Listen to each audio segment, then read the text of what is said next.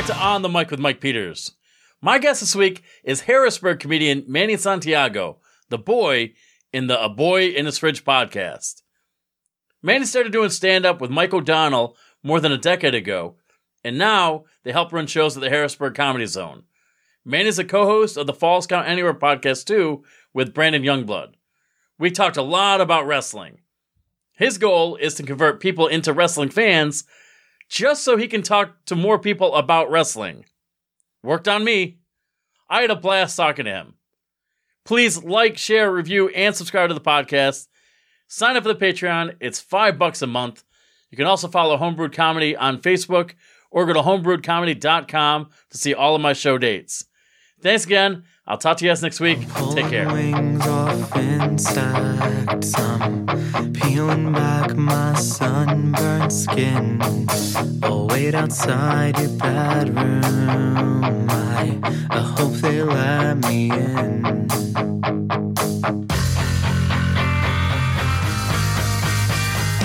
I don't think I've interviewed anybody while they're in their car.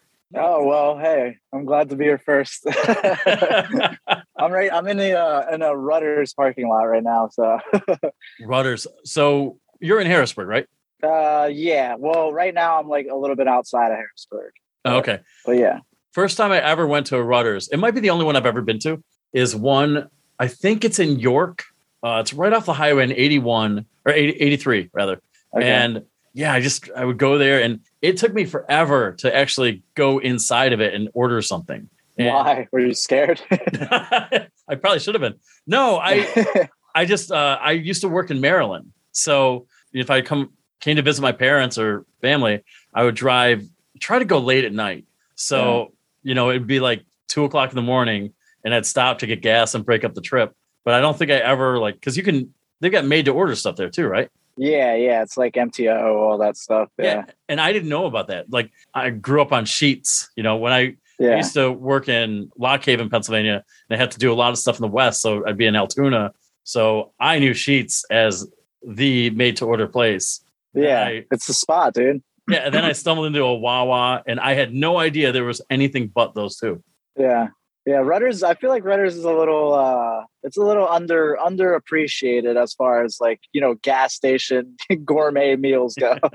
That big debate. That's I feel like it's just like a northeast coast thing. Where people are talking about, oh, hey, this is my favorite gas station to get food from. You know what I mean?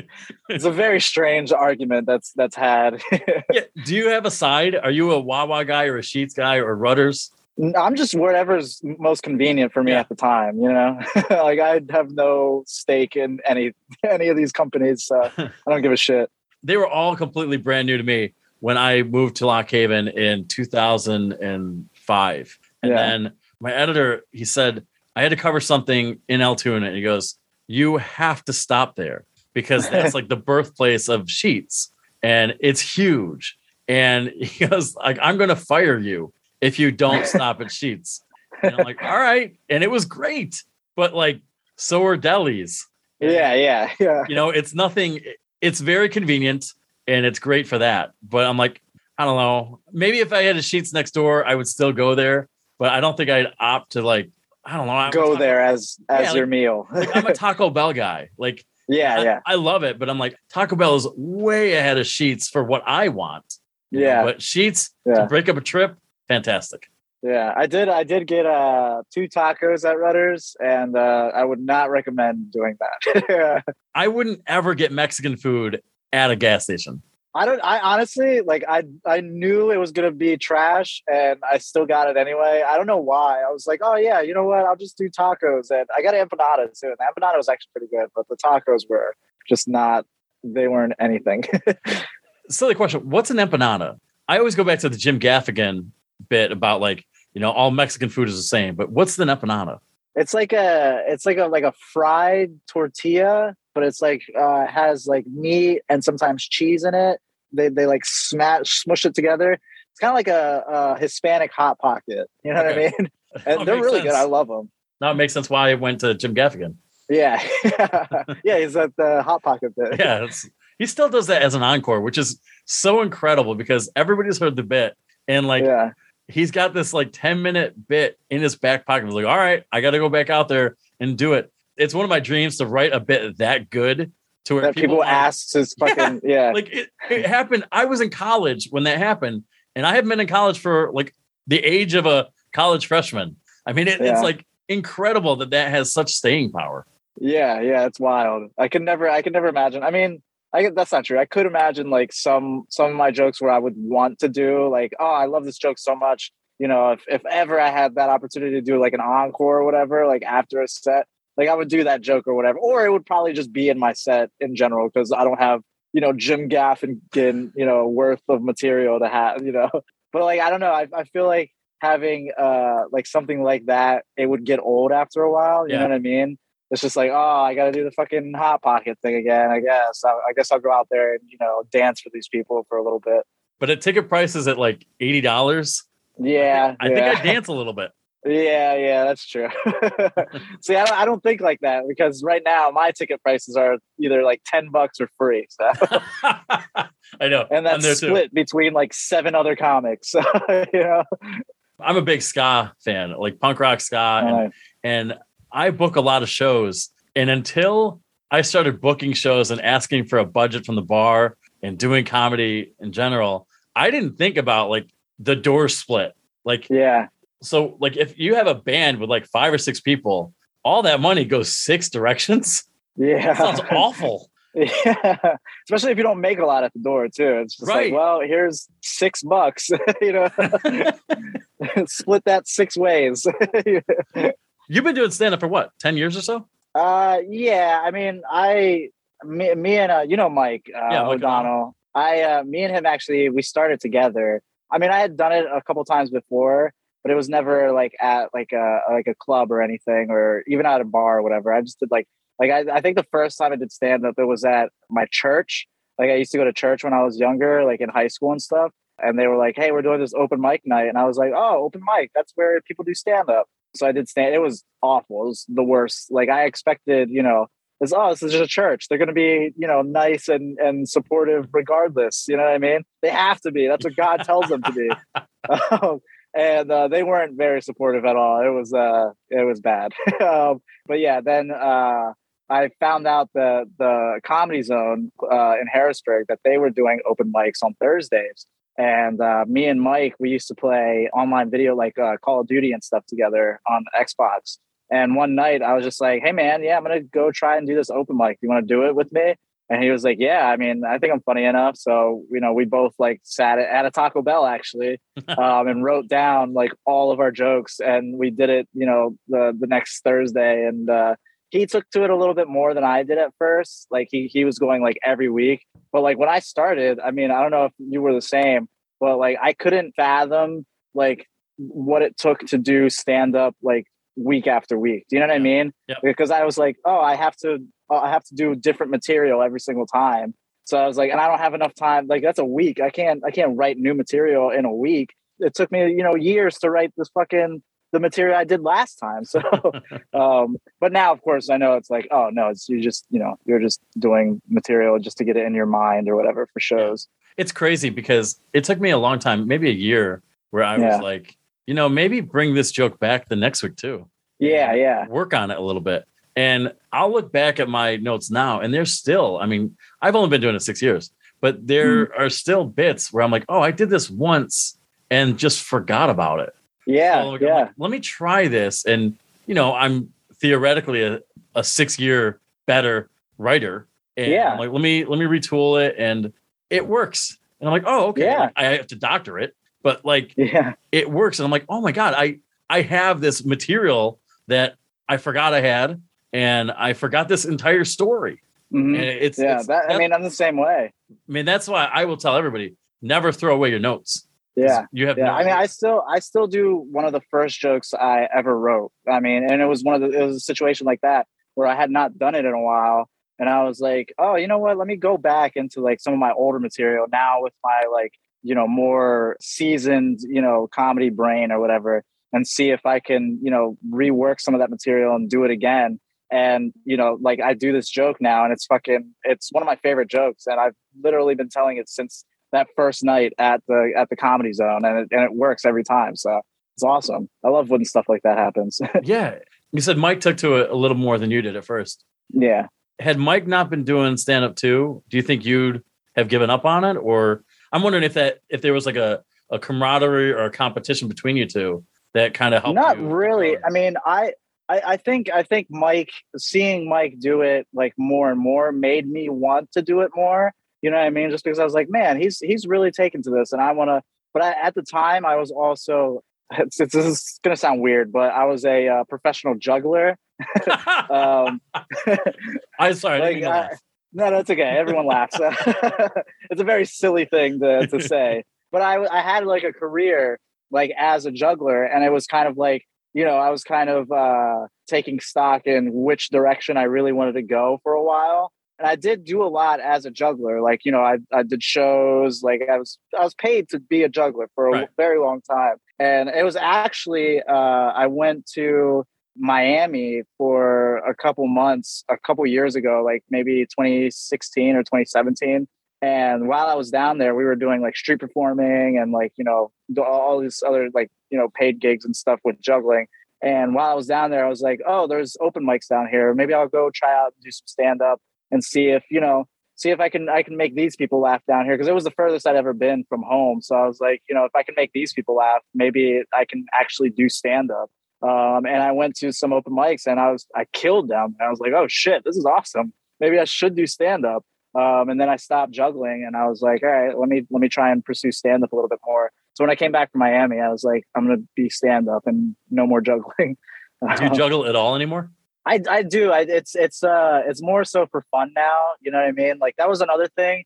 Like I got into juggling because it was really fun, and I have like ADHD, so like it was like a perfect, like, you know, you have to be focused on, you know, what you're doing, because, you know, it turned into like once I started, you know, getting paid gigs and like once I started getting like residencies, so to say, as a juggler in shows, it started feeling like work, and it took like the fun out of it for me. And it was like, oh, I got to go practice today, or I got to, you know what I mean? I got to go do this. I got to go, you know, do this show that I don't want to do. I got to go do fucking, I used to do 5 shows a day, 6 days a week at Hershey Park. I was in a stage show there. But now that like I don't do it for work, I can just do it, you know, casually. Like, oh yeah, like I can still do this, and now it's fun again. But yeah, that's. So I still, to answer your question, yeah, I still do juggle. It's so funny. Like I can't juggle. Like I've tried. Yeah. I have no idea where to start. I could probably watch a YouTube video and maybe pick up something, but I don't mean to laugh, but it's like, it's such a skill that like, obviously people are paid to do this. There are jugglers that you watch and they're paid. I just never think about that aspect of it. I'm like, there's somebody doing 5 or 6 shows a day juggling. Yeah. Like, yeah, it was rough. How did you get there? So I'd always been like into like entertainment and performing and stuff ever since I was a little kid. I loved doing like, you know, school shows, like musicals and plays and all that. And I got a job. It was actually at Hershey Park as a costume character. I was one of the giant like chocolate bars or whatever. Yeah. And while I was doing that job, there was a guy there who, like, on our breaks, on our like off time, he had this like bag that he would always bring with him, and he had like juggling stuff in there. And he would always, you know, take out some balls and start juggling them. And I was like, man, that's pretty cool. Like, I want to learn how to do that. And I picked them up, like, you know, I used his. I was like, I like learned on his and stuff. And then, you know, it just kind of like took off from there. Like I ended up getting my first gig through that guy. We did like a little duo act for a little bit. And then he started doing like more and more like juggling shows. And I just kind of like followed in his footsteps for a while until like I kind of like broke away and did like sort of my own kind of stuff. But yeah, it's a really weird like thing to like get into, but it's really fun. Like like I said, I still love juggling to this day. It's one of my favorite things. How many things can you juggle at one time? What's your record? Well, I can do 5 balls. At least that was the last. And I, you know, you always say, "Oh yeah, I juggle balls," and everyone always laughs. And says, "Oh, you juggle balls?" But yeah, I can do 5 balls. I can do 4 clubs, and then like I do other stuff like the rollabola. I don't know if you know. It's like a little cylinder, and then there's like a wooden plank on it, and like you like balance on it. Like, you know, I juggle on that. but I could flash 6, and flash is just like you throw 6 balls up and you catch them all. Oh, got you it. don't really like juggle them. But yeah, there's a lot of technical stuff to it, dude. That a lot of people don't really get. You know, they just think, oh, juggling, you just like a clown that, you know, juggles Right. like 3 balls or scarves or whatever. Bowling but there's pins. a lot. Yeah, bowling pins. That's what they always say. They never call them the right name, and it's it's very annoying. It's one of those things that as a juggler you kind of have to get over really quickly. It's like we don't know the jargon, the commoners. Yeah, and it sucks because, like, you know, especially when we were street performing in Miami, like we would do. I mean, like the dude I was juggling with, my partner, he was a lot better than I was. Like he could do like 7 balls, he could do like 5 clubs, on a rollabola, on a unicycle, like all this like cool, like flashy shit. And like we would pass together. We'd be, you know, passing like 8 clubs, like, you know, all this high number shit. And like people would just walk by and wouldn't care, you know. Oh, God. But I think it made me a better comic, if anything. What? Just people ignoring you? Yeah. Just being able to, and that, and, you know, being able to like talk to just random people. Like I do a lot of crowd work now, like in my stand up. And I think like, you know, those, all that time, you know, street performing and like trying to like draw an audience, it kind of helps with like me being comfortable and like, you know, just talking to just random people, you know what I mean? How long did it take you to develop that crowd work aspect when you started doing comedy? It took me a while, actually. Like I would try crowd work, and you know, it would be one of those things where someone would say something and I just don't know what to say. So and that happened for a while, and so I had to like keep forcing myself to like do more crowd work, because I'd like doing crowd work, especially when it works. I think it's my favorite part of comedy, because I think to an audience it looks like, oh shit, this guy's coming up with everything off the top of his head. Yeah. You know what I mean? Like he's great at this. So when I started, I was not good at it. So then I started having like, I forget what the proper term for it, but it's like jokes that you can kind of lead people into. You know what I mean? Yeah. So it's like, oh, I have a joke about smoking weed. So let me try and lead this person into that joke a little bit. And that kind of helped me out with the whole crowd work thing. And then also, like, you know, like I said, pulling from, you know, street performing and like doing shows where you have to sort of draw a crowd. That definitely like helped a lot. And now it's like, I love doing crowd work. It's one of my favorite parts of doing stand up. I mean, it pads your set like nothing else. It's especially good if like the audience isn't really feeling your jokes. You know what I mean? You could, like, I've had sets before where I tell like 3 jokes and like they don't really land. So it's like, all right, well, let me just like talk to the audience, because, you know, you break that like 4th wall or whatever. And like, you know, I feel like people are more inclined to, I don't know, like laugh and enjoy themselves. You know what I mean? Yeah. I don't know. Maybe it's like a dumb thing for me to do, but I don't know. I always have fun with it. And I think that's the big thing. Like a lot of people see crowd work as like, you know, it's like such a daunting thing. But if you're having fun with it and the audience sees that you're having fun, like, I think it'll all work out. You know what I mean? Yeah. Sorry if I'm talking too much. No, it's your episode. Nobody wants to hear me. No, I think that's one of the benefits of doing crowd work, is like people see that you're in the moment, you're having fun. Yeah. So they're going to have fun too. And if it doesn't work, big deal. He didn't plan that. Yeah. So Yeah. Took a shot. And that's what I tell people too. Like, I'm getting more comfortable doing crowd work. And I was always so regimented. Okay, well, I have to do these jokes. Even the wording has to be precise. And I laid off of that. I'm like, okay, just be in the moment more. And now I'm doing a little more crowd work. And what I like about doing that is that you'll have an instance where the moment you share with somebody is so strong, and you're like, oh, you know what? Maybe I can bring that moment, just make a joke out of that and bring that with me. And now, like, I've added 2 or 3 jokes that I'm thinking of right now where it was all from an interaction with an audience member. I'm like, yeah, I was talking to an audience this one time, and this one person said, and that joke kills. Yeah, Okay, yeah, cool. yeah. It's the same thing. Yep. I wouldn't have gotten that if I didn't say, who here celebrates their cat's birthday? You know, something like that. And you're like, oh, you don't? Why? I mean, it's the easiest thing to do when you when you break it down. Ask a question and then ask why.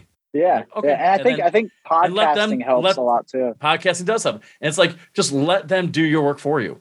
Mm-hmm. Yeah. I mean, it's I do this thing where if I don't have anything, like I'll like feign like being angry at the audience member. You know what I mean? Like I'll sort of like blame them for not you Yeah. know, giving me anything good. And that usually gets a laugh too, because the audience is all, look, he's making fun of this guy for being an idiot or whatever. uh, it's fun. I love it. I mean, it's to the point now where, you know, I go up on stage with like, you know, I mean, I have my sets and stuff like that, but like I can deviate from my sets like crazy. You know what I mean? Like I've gotten good enough at like sort of feeling out an audience to see where I can go. You know what I mean? Like I always have the same starting point and the same ending point, but it's everything in the middle is kind of just like, all right, let's see what's going to happen here. You know what I'm saying? Like I have jokes that I maybe want to try out or maybe want to do or whatever. It's all material that I know, but like, it's, you know, it's shit that like, you know, you're just feeling out a crowd, you know, I love doing stand up. And that's one of my favorite things to do is like go up with very like loose, like set, because if you're not so like, okay, I have to do this joke, this joke, this joke, this joke in that order, like you seem a little bit less robotic when you're loose with it. You're like, okay, I haven't done this joke after this joke, so let me try that and see what happens there. You know what I mean? Yeah. I remember when I started, I watched Demetri Martin so much. Oh, I love Demetri. He's great, but he's got this monotone it's a monotone-ish cadence. And I wanted to do something like that. So like I wouldn't even let myself laugh on stage. Yeah. And I had a show a couple weeks ago where the set went so well and I was just in it. And I was like just shaking my head and laughing at myself and the audience and I just felt so good. And I'm thinking 5 years ago, 6 years ago, this is a completely different person. I think all that is just like easing up and like, let's just relax a little bit and have fun. Yeah, I mean, and if you look like you're having fun on stage, like the audience is going to have fun. You know what I mean? Yep. Like I always tell like newer comics too, they're always like, oh, hey, like, you know, does this joke work or whatever? Does this joke work? Or like, can you listen to this joke or whatever? I always tell them like, I can listen to all your material and I can give you like advice on like what might work. But at the end of the day, you're the one that has to make everything work. You know what I mean? Like I always go up on stage with like the theory of like, my jokes aren't funny. I'm just a likable person. Yep. And I think I can convey that to an audience well enough that like they wouldn't care, as to whether I told the funniest joke ever or not. They just like me. So they feel more inclined to laugh at whatever I say. You know what I mean? So I always tell like newer comics, just focus on getting an audience to like you. And then, you know, everything else will come after that. I had a guy today because I host an open mic and we've got a lot of newer comedians, and I had a guy today say, "Man, comedy's hard." I'm like, yeah, it's really hard. And I said, he's like, yeah, like you guys are hard to make laugh. I go, you've got some good material, but like you're new. It's supposed to suck right now. Yeah, yeah. Get on stage, find who you are, relax, and things will come. Just keep working at it. And I remember being, and I still am to an extent, like so impatient about getting booked on a show or getting this crowd to like me. I'm like, I'll never figure it out. And like, you'd implode. And you're like, yeah. And if I could go back in time, be like, hey man, relax a little bit. Like you're just figuring it out. Because like, I think everybody gets on stage and see, you know, Demetri Martin do so well. And you're like, oh, I can do that. I can write that joke. Yeah. That's fine. That's easy. And then they get on stage like, oh wait, it's kind of harder. It's a different beast when you actually do it. It's insane. And I mean, I was the same way when I started out in stand up, where I was like, you know, I can make audiences laugh. You know what I mean? Like I'm good enough. And like, I would have older comics tell me like, well, no, you're not, you're just not there yet. Like you don't have, you know, the confidence, the comfortability, you know what I mean? Like you're not relaxed enough on stage. Like I was very stiff when I started doing stand up, but even then I was like so stubborn too, that when they would say that, it's like, dude, I know I'm not stiff. I'm having fun. You know what I mean? Like I'm comfortable up there. Like, but I didn't really like understand what that really meant until, you know, actually just like a couple years ago and it was like a light bulb moment where it's like, oh, I get it now. Like I can be this comfortable, like just me and you like talking right now. Yep. Like I can be that on stage. I mean, a little bit exaggerated, of course, because, you know, you're performing in front of an audience, but like, I don't know. It was definitely like one of those hard lessons early on in stand up that like I really had to learn was, you know, just calm down, you know, relax, just have fun doing stand up. It's not like that big of a deal. I mean, at the end of the day, you're going up on stage and you're telling dick jokes to a drunk audience mostly. You know what I mean? So it's not the end of the world if it goes bad or if it goes, whatever. You mentioned the podcast too. Yeah. Boy in his fridge. You were a boy. Yeah, I'm the boy. Like you and Mike have done this, and you guys are you still roommates? Yeah. Okay. So, I mean, you said, okay, well, it clicked a couple years ago. You guys started the podcast in, I think, 2019. Is that the correlation? I mean, like, were you doing the podcast? You're like, oh, wait, no, I can take some of this stuff, this energy on the podcast and take it to the stage? It was, I think, like I said before, like, honestly, for me, the big, like, clicking moment for me was when I was doing mics in Miami. It was like, because for whatever, I think it was because like I didn't know anyone there, and I had, if I did bad, who gives a shit? Like none of these people know who I am. So I went up on those mics and stuff, and I was like a different energy than I'd been previously, and it was like a more comfortable, more relaxed energy. And like as soon as I started doing like sets like that, that's when it started making a little bit more sense. And then, podcasting, I would say, though, definitely did help. Just like, being able to like just talk, you know what I mean? Which is, something I try and do, like with crowd work and stuff like that. Like you're able to like hold a conversation on stage and make it a little bit funny. Sometimes if it's not funny, I mean, even that can be funny too. You know what I mean? So I think podcasting for me, it definitely helps like, be more comfortable on stage. Somehow. I don't know how that correlates, but it definitely works. I just think you're talking more. And yeah, for me, I don't take a lot of bits that I create on a podcast and take it to the stage usually. But what I do is I know. I know you're trying to skip over that. I tried not to say doo-doo twice, but look at that, I did it 3 times.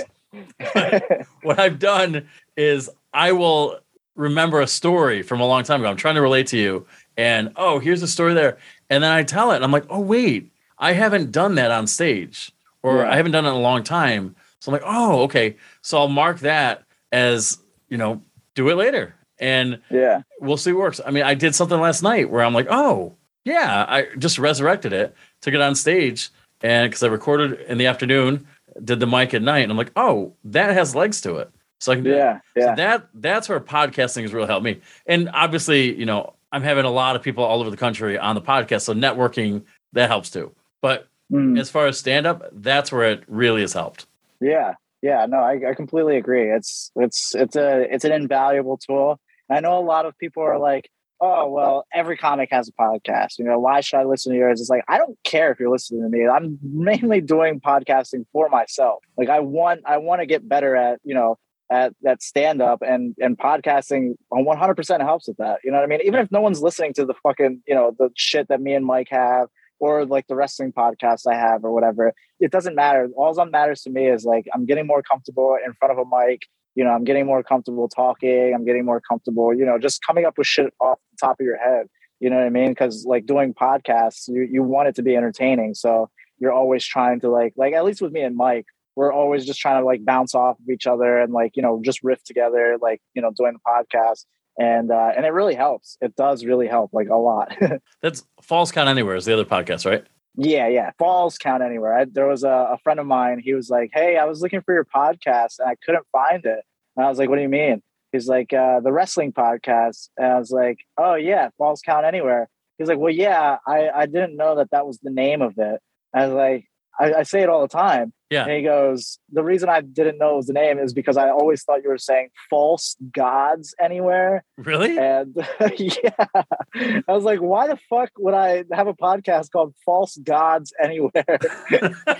He's like, I was looking for the longest time and I could not find it. I'm good for him for admitting it, but what would that be about? I guess like failed deities. Yeah, I guess it'd be a very like theological sort of podcast where you're talking about all the different kinds of gods and religions or something. I have no idea. So I haven't listened to that podcast yet, but is that wrestling just currently, or do you guys go back in like the 80s and 90s and 2000s? Well, I mean, like the name says, it's anywhere. So it's like, I mean, we talk about all eras of wrestling pretty much. A lot of times we don't even talk about wrestling. I mean, we always do tie every conversation back to wrestling, but I mean, like we had an episode where probably like a good 20 minutes of it, we were talking about like our favorite sitcoms, you know what I mean? And then we took it to The Rock has a TV show on NBC called Young Rock. So we would bring it back to that, but like we diverge like all the time. So I always tell people like it's a good, like if you're not a wrestling fan or if you're like a lapsed fan you were a wrestling fan back in like the Attitude Era or whatever, or even before that, and you want a good like sort of like jumping off point. Like I feel like our wrestling podcast is a good, jumping off point because we try and cater to, an audience that, sometimes for the most part wouldn't necessarily be wrestling fans coming into it. And our goal is to at least make one new wrestling fan because we love wrestling too. Yeah. I mean, wrestling is fucking awesome. I mean, as a performer, like I appreciate wrestling, like pro wrestling so much. It's insane. My girlfriend is a wrestling fan. Yeah. Like, it's weird. I'm not. Okay, so I am, but You look like a wrestling fan. I know. Say that right now. I look like a brewer as well. Let me shave and then I'll get back to you. But no, like I grew up on the 80s and 90s stuff. Nice. And I have the network. I will watch that stuff quite often. I mean, I'm right now watching 93 Raws. Okay. I might have got a like 94. When they started Raw? Yeah, because that's what Nice. I watched when I was a kid. I remember watching at whatever it was, 7 or 8 o'clock at night, or maybe at 9. But like I remember watching those matches. So I go back to my childhood. She just picked it up a few years ago. And so she's like all into like Sami Zayn's her favorite. And nice. Yeah, he's a ska guy. He's a very ska influence. And she is more ska than anybody I've ever met. So for her birthday, WWE came to Binghamton and it was Sunday. So I got her ticket. So I went for the first time since I was like 10. I went to the arena in Binghamton to watch wrestling. And was it your first live show? Like my third. Because she had an extra ticket to see SmackDown in Philadelphia in like September. So I saw that. Knew nothing about it. Really nothing about it. And this time I knew a little bit more just from what I've seen on Facebook, really. But I'm watching with her and she's telling me all about this. I'm like, oh yeah, I remember when Hercules did that. She's like, yeah. Like, all right, fair enough. But yeah, I loved it when I was a kid, and I do. You're right. Like, there's such a performative aspect to it that you really do appreciate more. Not only when you're a comedian, but when you're an adult. And you're like, oh, yeah. Like it hurts when I get out of my car sometimes. Yeah, like, I don't now know imagine walk. Getting thrown into a car. You know what I mean? Some of those old ones, and I missed it. Like I stopped watching wrestling probably about 95, 96. Oh wow. Right. That's crazy. Usually that's the time where people got into wrestling because that's when it started like taking off. Or but I was made fun of a lot in middle school for liking wrestling. So I was like, fine, you won. I won't watch wrestling anymore. And like a year later, everybody's like, you should watch wrestling. I'm like, fuck you. like this is a trick. You're not going to get me. You guys all made fun of me. And then Stone Cold Steve Austin shirts came around and The Rock. And I'm like, I have no idea what I should be smelling, but it was just really weird. And I have no idea what this guy's cooking. And I'm working as a journalist in Maryland, and I've got guys who are a little younger than me, a little older than me, who are just talking about wrestling. And I'm like, what is happening? Like, I really thought it was like 4, 10, and 11-year-olds. Yeah, I mean, that's the thing with wrestling is that everyone always says it's like, oh, it's just like a kid's thing. But like, there is wrestling that's geared more towards children, especially now in 2022, since it's so easy to like access like wrestling. Yeah. You can find wrestling for any sort of taste you have. Like for, more like adult, like hardcore, like type wrestling. There's like, some Japan promotions that do like crazy stuff that like, I mean, I've seen matches where it's like, like a dude versus a mop. I've seen matches where it's like 5 dudes like in a barbed wire cage that's exploding and shit. It's so cool. Like that's one of the things I love about wrestling is like it could be anything, you know what I mean? And it's so much fun. It's just, especially going to live shows. Like I love going to live shows. I love bringing people too that like don't usually aren't typical wrestling fans. I love bringing them to live shows because they always leave with like a different sort of like, opinion of it. And it's always like super positive. Like, damn, dude, like, I don't understand what's going on, but those guys are like killing themselves and it's insane. Yeah. Who's your favorite wrestler of all time?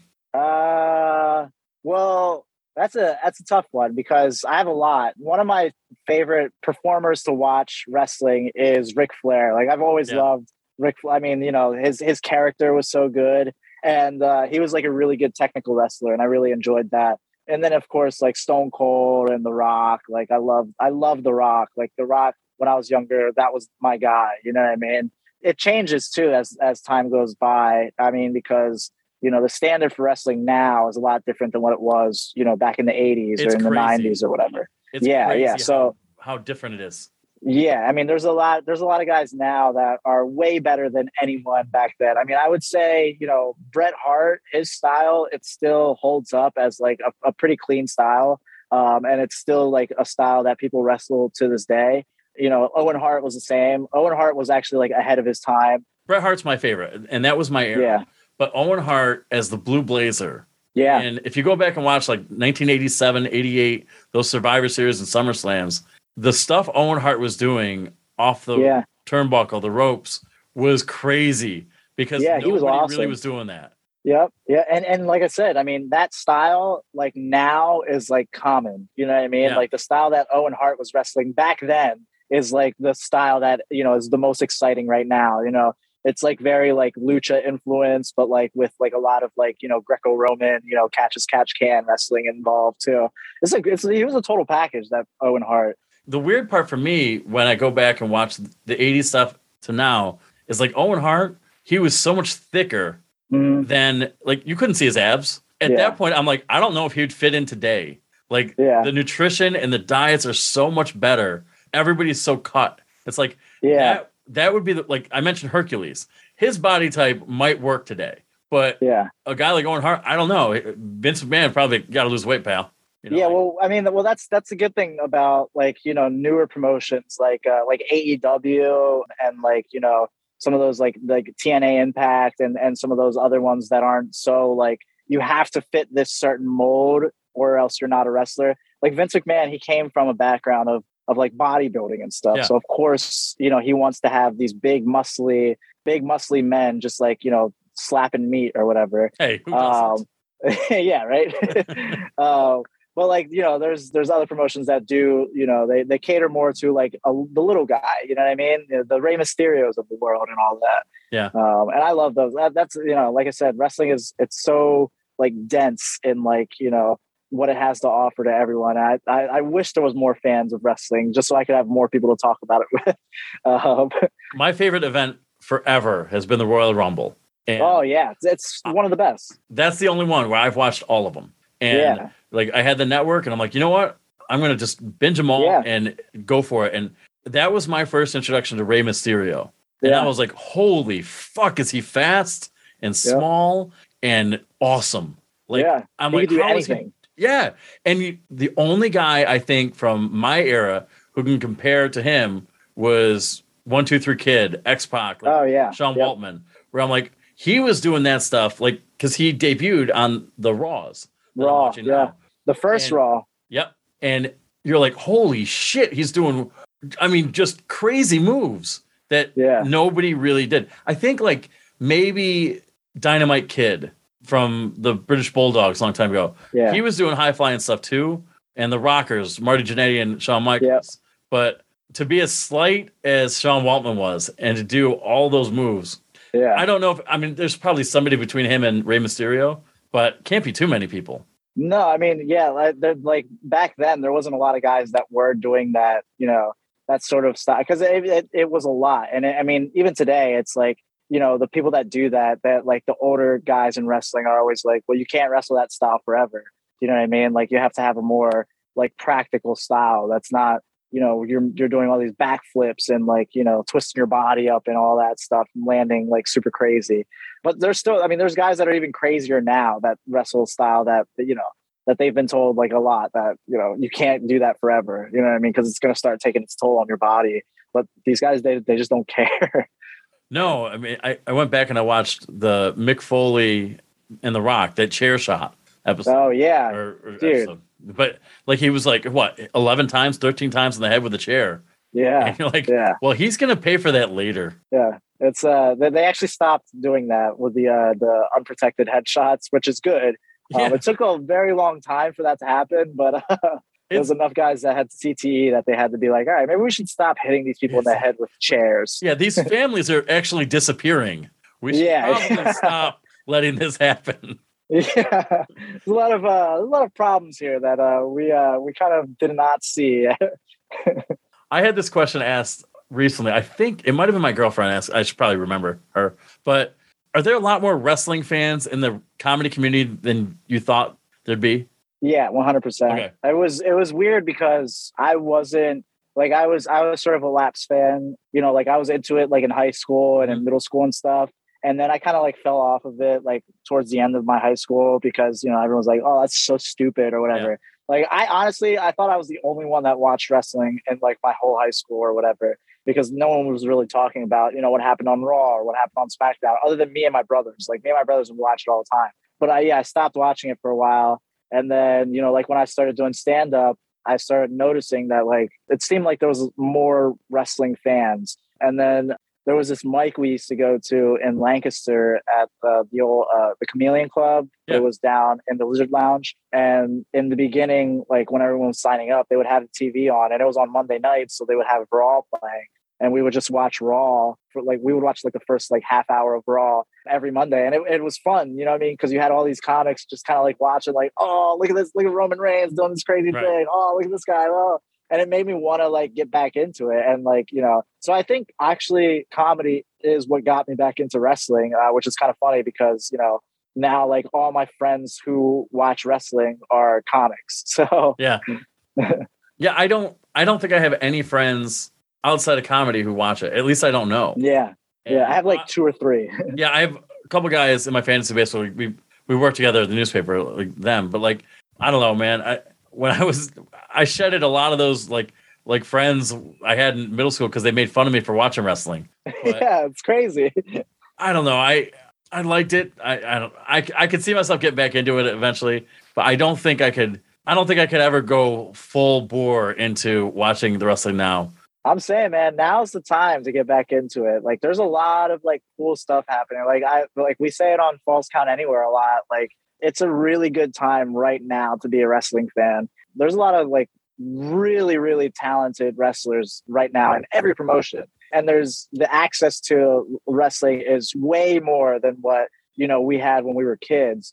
Like now you can watch, you know, wrestling every night of the week and it'll be a live show every night of the week. Or you can go into like archives of like, you know, New Japan Wrestling or like, you know, ROH or like Impact or, you know, now AEW. AEW is a great new wrestling promotion that everyone loves. I mean, it's a perfect, you know, getting back into wrestling sort of promotion to get into.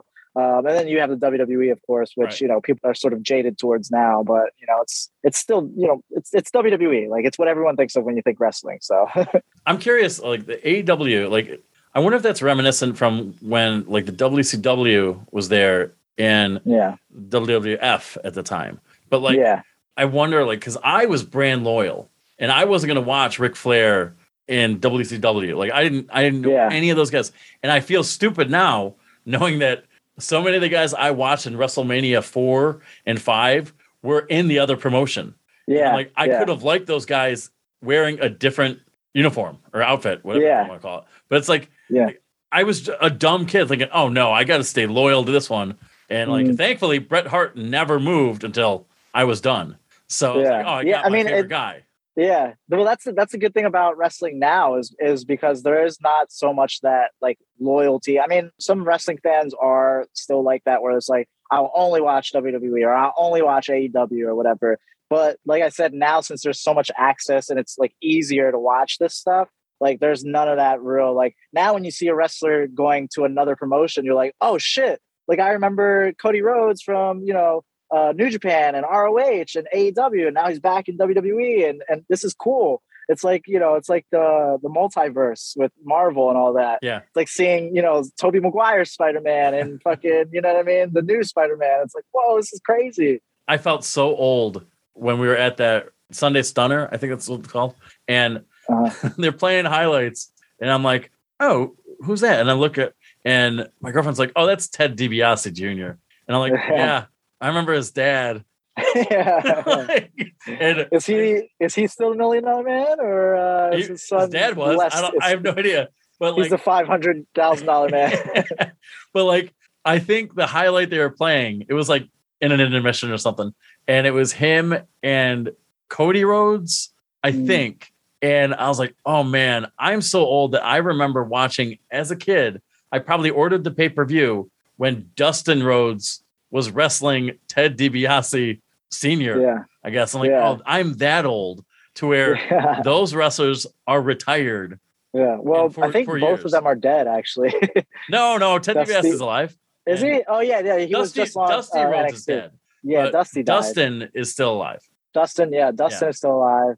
He's actually in AEW now, wrestling as. I mean, he's not Gold Dust anymore. He's just like some weird guy.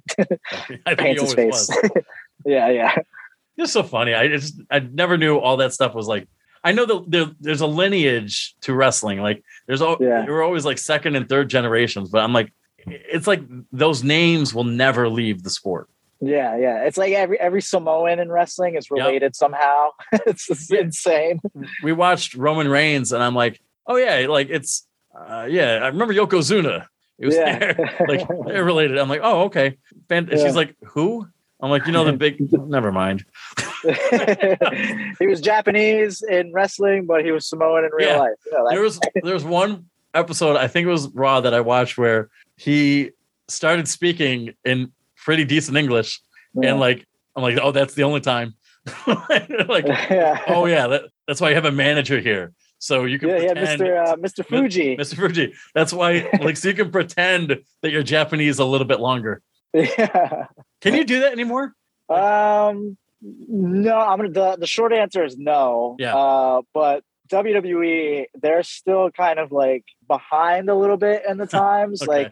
Like I always say like woke culture hasn't really reached pro wrestling yet. Right. Like it's there like kind of like under, everything, but there's still like a lot of like, racism, like in angles and like storylines and stuff. It's just like, it's insane. The most progressive thing they've done is they've highlighted the women a little bit more. They don't use the women as like, oh, hey, these are, we're going to do the bra and panties match or the fucking, mud wrestling match, or, like they actually do appreciate women in wrestling now, because women have proven like, hey, like we can do, all the cool shit that the men do and put on some fucking great matches too. I mean, like that's another reason why wrestling now, I think is better now than it was back in the day, because of stuff just like small stuff like that. Like women's wrestling is fucking awesome. I love it. My girlfriend was like, yo, you got to watch these people. And I'm like, she showed me a lot of the women, and I'm like, fuck you. Because your generation, or I guess I'm her age, but I'm like, you guys have like Alexa Bliss. And Charlotte Flair. All these beautiful women. We had Rockin' Robin, who was like fine, but like, that was it. Like Olga from the Oddities. Oh yeah. And I'm like, we had nothing. We had scraps. Yeah. And I was like, all right. I mean, we had Miss Elizabeth with his manager. And that was great. But like, we didn't have like a feature match of like, I mean, it was awful. So I would imagine that you spread that wealth out a little bit more. You're going to get more women and more guys paying attention. So it makes complete sense. Sure. So, we talked a lot about wrestling. Are you able to? I'm sorry. No, you're fine. You're fine. I'm fine with it. But are you able to incorporate any of that wrestling stuff on stage? The big thing for me is for wrestlers, like their whole thing is like being like larger than life sort of characters. You know what I mean? Like playing to, a big audience, even if it's not that big of an audience. And I mean, right there, that's perfect. Like that translates so well to stand up, treating the smaller audience like they were like a big audience. You know what I mean? Like if you treat an audience of 2 like they're an audience of like 200, it's going to be a great show regardless of anything. Like if you can make those 2 people laugh or whatever, and like even if the show is dog shit, like the fact that you're making the only audience in that room like and have a good time or whatever, Like it proves that you're good. You're a good performer. You're a good enough performer that you can draw that. And for wrestling, I mean, it translates very well. I mean, even a lot of these big guys in wrestling that started out, they started out in like VFWs and like fire halls and stuff, performing in front of small crowds. And it's literally the same as stand up. You know what I mean? Like you're in a lot of the same spots, like VFWs, fire halls, performing in front of audiences that, they just don't give a shit about you. They're just there just to see like a live, show or whatever. Sometimes they don't enjoy it. Sometimes they do enjoy it. It's whatever. You're on the road a lot as a comic and as a wrestler, especially when you're like starting out. And I guess even when you're hit the big times too, because there's a lot of travel with that. So yeah, there's definitely like a lot of parallels and a lot of things you can draw from, pro wrestling into stand up from a performance angle, of course. Not, I'm not saying go up on stage and, try and rock bottom and Stone Cold Stunner, the host or whatever. Although if somebody doesn't have a great set, it's frustrating you, that might be a way to convince them to kind of leave the business. I would love to, like, at an open mic, because I host open mic too. I would love to, after someone has like a shitty set, just go up on stage and just choke slam them to like, the ground or whatever. Like that would be so much fun. I would honestly love to do a show like that. Maybe if they run the super light. kick somebody. Yeah. If they run the light, you super kick them. Like, because that mistake happens once. Yeah. And it'll never happen. No one else that night will run the light. Right. And you don't know how to do a super kick without hurting them. So it's a gamble. Yeah. Well, I do know how to do a super kick without hurting them. So, Mike, I'm going to need you to chill out there, okay? Did you learn that at juggling school? Yeah. That's the first thing they teach you is how to give and take a super kick. Because they know it's like, as a juggler, you're probably going to get this a lot. So, do you remember the worst set you've ever had or the worst show? Yeah, actually, it was early on into doing stand up. I was maybe like 2 or 3 years in. And, of course, at that time, you're the most confident you are. You're just like, oh, I could fucking perform in front of any crowd. Give me a crowd or whatever. There was this instance where I was opening for a comic who he tours like locally. He's like a headliner, but like he tours like, the East Coast or whatever. I was on a show that he had. It wasn't a VFW. It was a Hunters and Anglers Club out in like Middletown, Pennsylvania. Big room, lots of people. It was like over like 150 or something like that. It was the biggest crowd like I had ever like performed in front of. So like, of course I was super nervous. I remember I went up second and the PA system that they had was awful. Like it didn't work very well for the host and, the dude that did 10 minutes up front. And like it kept cutting out and he kept having issues with the audience hearing him. And the audience, they didn't care that there was a show going on. Yeah. Like they were just kind of like in their own world. It was just like, a mixture of all these things that just made for an awful experience. Like I remember he called me up on stage and I went up and I started doing my set. The first like 3 minutes of my set was awesome. Like it went as good as it could have gone in that room. But the rest of that set, it was just not good. Like it was so bad that I was like finishing my set and I was like, oh, okay, I'll do one more joke and then I'll get out of here. And I remember there was a guy in the front who, as soon as I said that, he started clapping. And I was like, damn, dude. I was like, you really didn't like me that much? Like, I remember, I think in spite of that, because I was so stubborn at the time, I was like, you know what? I'm going to do fucking 3 more minutes than I was going to. But I ended up doing a little bit extra time just because I was so mad. But then that headliner, it's something that still kind of sticks with me to this day because he watched my set.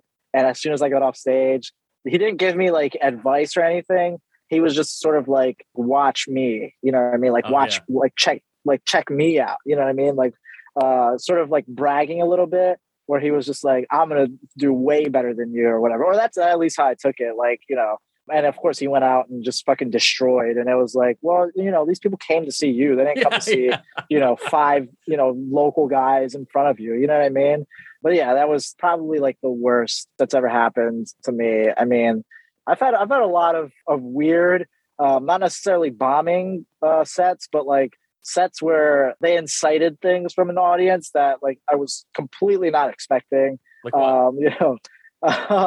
not to give too many details about it because it's still kind of fresh, but I did a set at an open mic where I did a joke, and it was kind of inadvertently about another comic, because me and that other comic, we were kind of, beefing, so to speak, at the time. And he had said some things and done some things that I was really appreciative of. But, I'm a comic, so what I'm going to do about it is I'll just write a joke about it. And I wrote a joke about it, and I told the joke, and it did really well. But then he went up and just shortly after me, and he basically threatened to beat my ass like throughout his entire set. Like, it was completely directed at me, to the point where he was calling me out by name, like saying like, I'm gonna fucking, I catch you outside and we're gonna fucking fight. Like, I'm gonna beat the shit out of you, like this, that. And I was like, oh my God, this is the craziest thing that ever happened. But yeah, stuff like that, that's happened to me. I've never gotten slapped on stage, so I can at least say that. Yet. Yeah. I've gotten close. I know I've gotten close. But yeah, it's stand up is fun. It's even when you bomb, even when you get a reaction, I want to beat your ass. It makes it fun. It breaks the monotony a little bit, And you're sure he didn't just have a different Manny Santiago in mind? Oh, I'm 100% sure. Okay. Especially because afterwards there was a lot more words that were said to me, about me. It was a fun night. We had an incident in Binghamton not too long ago, maybe 3 or 4 months by now. But we had a comedian from out of town tried to do racy material. And racy, racist, either one. And he's really new, maybe like 4 months in, 5 months in. Not awesome, but at the same time, you shouldn't be awesome at 4 or 5 months in. Yeah. He's trying something. And this audience member yelled, "No, not having it. No. You want to step out?" And he said, "You want to step outside?" The comedian stopped his set, walked off like he was like sullen. Like, he's like, "Oh no." Hadn't seen him since. Oh my God. And it's like, part of me feels bad for him because he's a nice guy. Yeah. But also, he had it coming, sort of. If you can't, right. If you're going to go up with material that is on the line or across it or whatever you're approaching it, you have to be prepared for a little bit of a pushback. Yeah. I think a lot of like newer comics like think like that too. It's like, oh, if I just go up and say like crazy, like wild, racist, like shit, like I'll get a laugh or whatever, or I'll be that edgy guy, that everyone's talking about later or whatever. But no, it doesn't always go like that. No, and I find almost nobody more annoying than that guy who's living on the edge. Yeah. Just tell a funny joke. Yeah. It doesn't have to be like a fucking, edgy, like racist, incest, rape joke or whatever. Yeah. Like, you don't have to do that. You can get a laugh just doing like I do jokes about juggling, you know what I mean? That aren't like, sexual or anything. You know what I mean? Although I would kind of like to hear a sexual juggling joke. I mean, it's right there, dude. It's the easiest one to do. Like, it's now, everyone does it. Can you give me a racist juggling joke? Well, see, that's a little bit harder. Just up the degree of difficulty. Yeah. No, I think that's. I mean, you go through it, you learn, and I know if I go back, I mean, I've done racist jokes and racial jokes. Maybe somebody would say they're racist, but like you learn. You're like, oh wait, no, that wouldn't fly now, and I'm a better writer than I was now. Like, I was leaning too heavily on the incest material, and like at the start, you're learning how to write a joke. And yeah. That's what I love about like open mics too, is like seeing like people like that they think that's the way to do it, is to do the edgy, sort of material. And then they find out real quick, like, oh, that's not the material I should be doing. And like, that's how you can really tell, like, if it's something that they actually want to do or if they're just doing it. You know what I mean? Like, if they come back with like different material, then you're like, oh, okay, this person is actually trying to like do better. Like I feel like nowadays, like, people don't really let people fail like that anymore. You know what I mean? Like, it's immediately like, oh, you said this thing, so you're a racist, you're a bigot, you're this, you're that. You know what I mean? It's like, well, no, let this person fail and let that person learn from that failure to become like a better person in the long run. You know what I mean? Like, don't just immediately like, okay, well, this is what you said. I think that's me getting a little bit, counter culture or whatever. No, I think you're exactly right, because every open mic has that person who just won't get it or doesn't want to get it. but like everybody is on a different track. And like, we're not all going to say, okay, well, if you and I start the same day, by year one, we're going to be the same comedian. No. Yeah. You might be a little ahead of me on this. I might be a little ahead of you on that. We all learn differently. You know, some people don't come every week. Some people only do it once a month. So like, we're all on different paths. So like, if he or she doesn't get it right away, okay. I think you have to be patient, especially if you're an open mic host. Like, I don't know if you've ever had this happen, but like, I've had people come up to me and like, can you ban him from the mic? I'm like, no. Oh yeah. Because if I were to do that, who's say I couldn't ban everybody for anything I don't like? Like, I could have been banned too. So like, no, you if he puts in the work and he gets it, he'll be fine. But you have to let him learn. Like this is a space we have so somebody can learn, and I think that there's nothing wrong with that. Yeah, I think people forget that too. Like comics that like frequent a lot of the same open mics, you know what I mean? They'll hear someone say something that they don't agree with or they don't like or whatever, and immediately they'll say like, "Yeah, get this guy out of here! Like, give him the light or get him off stage or whatever." It's like, no, let this person fail. Let this person learn from that failure. You gotta, you know what I mean? Because we all started at the same, level. You know what I mean? Where I skateboard. It's like learning how to skateboard, you know what I mean? You fall a lot, and it hurts when you fall, and, you learn to like pick yourself back up and then like, okay, what did I do wrong here? And let me fix that so that next time, like I don't fall or don't fail, you know what I mean? So it's like, I don't know, you got like, that's one of the big things I hate about people in general nowadays is like, they don't let people the opportunity to fail and learn from that failure. And it sucks, especially in open mics. Like, I feel like, especially with comedy, like you should be able to let people do that. You know what I mean? If you're lucky, 50% of the material you use at that open mic, 50% of the new stuff will work. If you're fucking lucky. Yeah.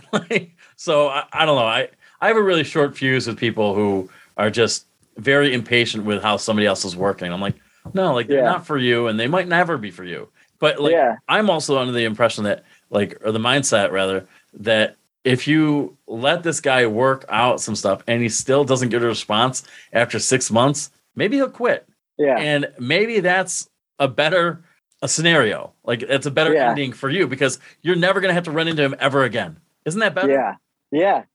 I think that like, that's the easiest way to deal with something like that is to just let them keep showing up. And if they still haven't learned like after the 40th bomb that they've had on stage, like that, hey, maybe I should change up what I'm saying, then that's on them. And I think for the most part, like unless they're like a straight up like masochist that loves like going up on stage and just bombing all the time, if they're not that, eventually you'll weed them out and it'll be like, oh yeah, you remember that guy that came out and had that joke about bowling balls being I'm sorry, I'm going into I did a mic at a restaurant a long time ago called it was Angie's Restaurant, like outside of Harrisburg, and there was this guy who went up on stage and he told this joke about how black bowling balls are eggs for black people, and it went exactly how you would think it would go. And that's a guy that we haven't seen since then. So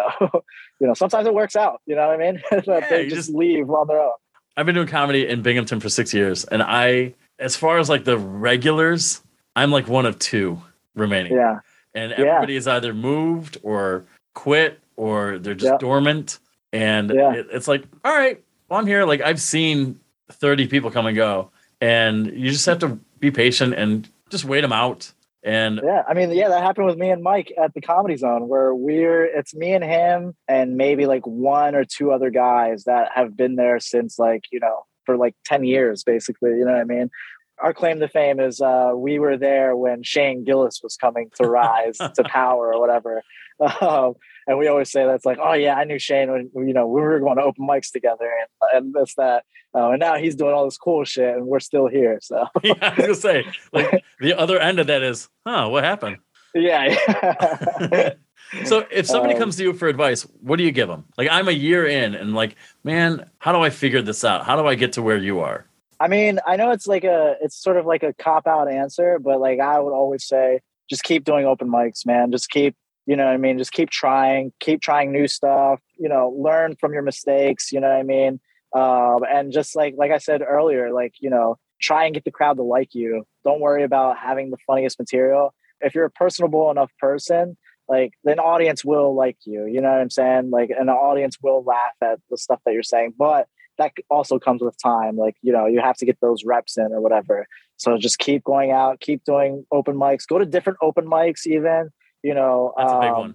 Yeah, try like, you know, jokes out at your local mic and then take the jokes that worked at that local mic, go to a different mic and do those jokes again. Like that's one of my favorite things to do is like go to different mics and do jokes that like I've been working on for a lot longer than just doing like a new joke at like a different open mic and seeing how those old jokes go like in front of a different audience. Like that helps you a lot too. It's all it is, man. It's all getting up on stage as much as you can and just learning and just being self-aware enough to like, you know, be like, okay, well, I told this joke and that joke didn't work and this joke didn't work. This joke kind of worked. So maybe I'll work on that a little bit more. But yeah, I know it's a weighted answer, but you know, I think an underrated part of that advice where just do the stuff that works at a different open mic. Also, you want to create a good impression for yourself. So if you're bringing stuff that you know is going to work, well, they'll remember your name. And if they're looking for somebody on a show from outside of the area, maybe they'll remember you. They'll be like, oh yeah, that guy did this mic. And I've booked shows like that where I've seen a guy at an open mic and I'm like, damn, dude, I want to get that guy on a show because I know it would be a good show, you know? And it's happened too, where it's like, you know, I saw someone at a mic and I'm like, damn, I'll book him on a show, you know? Yeah. And I tell people all the time, I'm like, go out of town because I'm one person and I book shows, but I'm one person.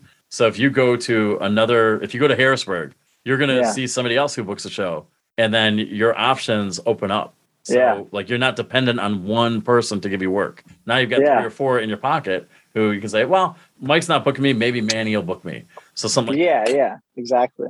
This is a lot of fun. And I appreciate you stopping the car. And but I mean, how can people follow along with you on social media? I know you got the 2 podcasts. Yeah, I mean, I always just follow my Instagram. That's where I post like shows and like whatever I'm up to. That's at eManny. It's EM4NNY.